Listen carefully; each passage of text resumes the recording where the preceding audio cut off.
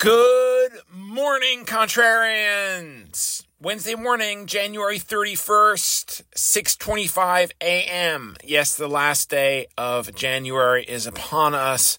The month is almost over, but it could be a busy day. We had a sell-off in tech yesterday, and after the close, that all gathered pace a little bit with earnings from Google, Microsoft, and AMD, all disappointing investors. I'll talk about that in a minute. The earnings actually beat estimates, but there was some stuff in there that was enough for investors to take heed and sell the stocks. And as we look at our board of indicators right now, it appears that is still all weighing on sentiment somewhat. We have stock index futures pointing to a lower open, with tech leading the drop. NASDAQ is down another 1.2%. S&P 500 futures down 0.5%. If there is a bright spot, however, it is supplied by small caps as the Russell 2000 is up 0.3%. So interesting bifurcation there in the market a little bit, at least before the open. We have commodities dipping a little bit. WTI crude oil is down 1% to trade around $77 a barrel. Copper is unchanged. Bonds, these continue to see some bids.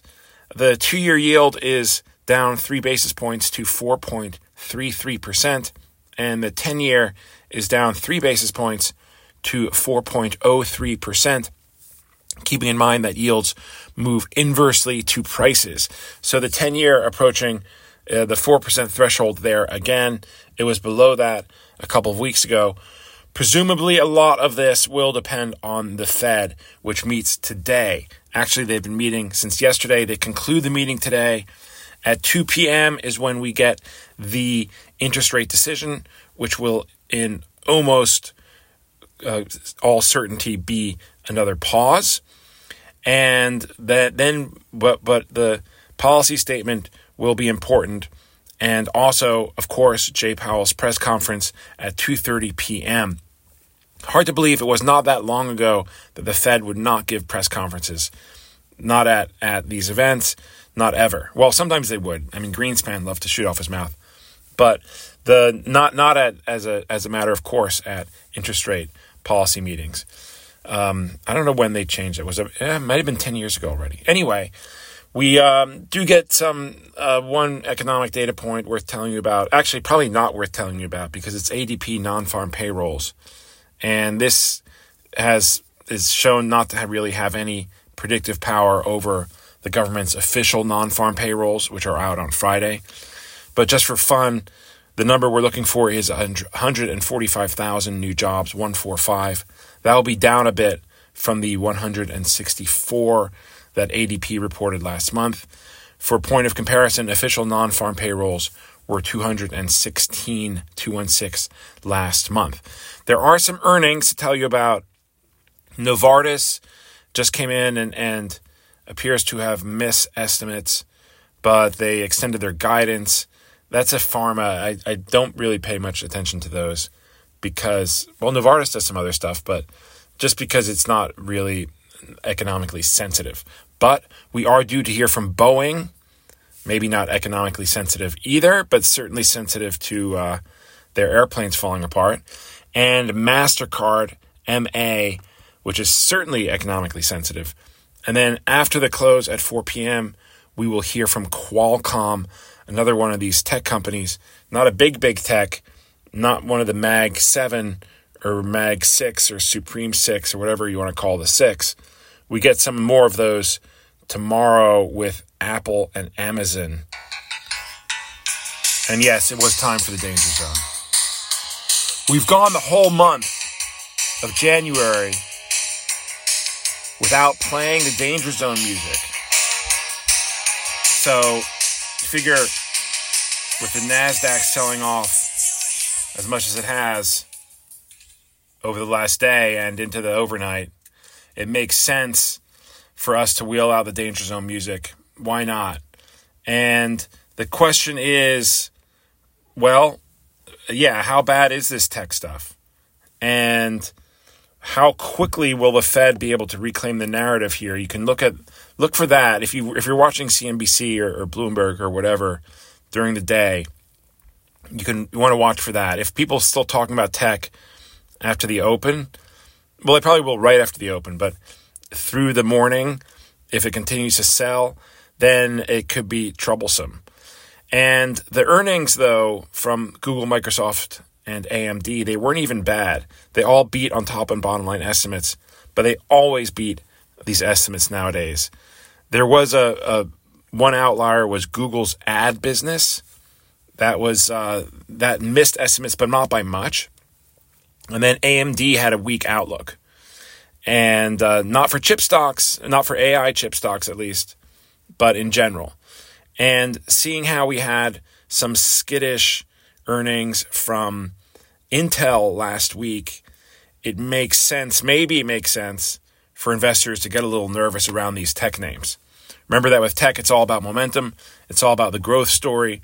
And if there's anything to crimp the growth story, like outlook or ad sales spending, then you can have investors sell those stocks. Makes sense. Now, is that an overreaction? And if so, is it a buying opportunity for tech? That is an open question, and I am going to let you make the call on that.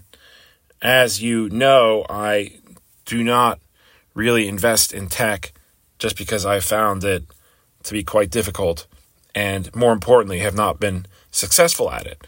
So I'm going to sit this one out. It could be a buying opportunity. Maybe not. You make the call. Now, when it comes to the Fed, assuming that the Fed is able to reclaim the narrative today, which I'm assuming they will, we'll see. Yeah, it would have to be pretty bad probably for tech to keep selling off pretty badly. And even then, we're not going to ignore the Fed. The Fed's going to grab headlines, and the Fed fund futures are still pricing in a 45% chance of a rate cut. Not at this meeting, but at the next one, which is in March, in a little less than 2 months, on March 20th. And the focus of the Fed meeting will be on when, not if, the Fed is going to cut rates. They've made enough noise to the fact that they are leaning towards rate cuts rather than rate hikes for the market to basically price this in. If you move forward a bit to May, the May meeting, there is a 52% chance, according to Fed Fund Futures, of a rate cut. And that's assuming there's no rate cut in March. There's also some pricing in a substantial chance of a 50 basis point rate cut by May. Could that all be hopelessly optimistic, given the economic strength that we've seen this month from these recent data releases? It could, or presumably the Fed could cling to whatever, I guess, slowdown there has been in growth to justify rate cuts, ostensibly. Keeping in mind here that economics are very much about the rate of change. And if the rate of change is down, even if growth is still good, that ostensibly gives them cause for concern. It's still pretty hard to justify, especially with inflation still running around 3%, for them to cut rates. You would think you would need there to be a slowdown in the CPI, an additional slowdown, as well as probably more slowing economic data for us to get a rate cut in March. I've said that all along, but who knows? We'll find out more today. I mean, for all we know, they could come out completely hawkish and throw everything into disarray. But interestingly, though, the Fed may not need to cut at all for the economy to keep growing. Maybe at a slower pace, but for them to keep growing and for it to keep growing. And the latest guest episode, which was recorded yesterday and is made available to you, and you only, nobody else gets this.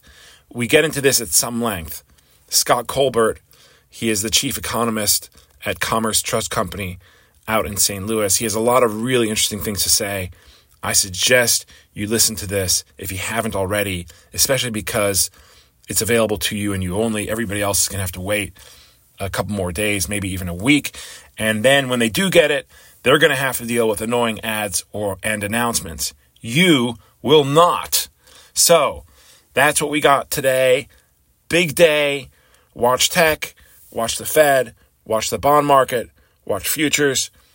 And we'll be back here again tomorrow morning to talk about it, although we'll have other things to concern us then, such as earnings and such.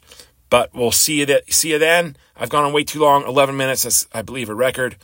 Apologize if it's gone on too long, but that'll do for today. And I'll shut up and be back tomorrow. Bye.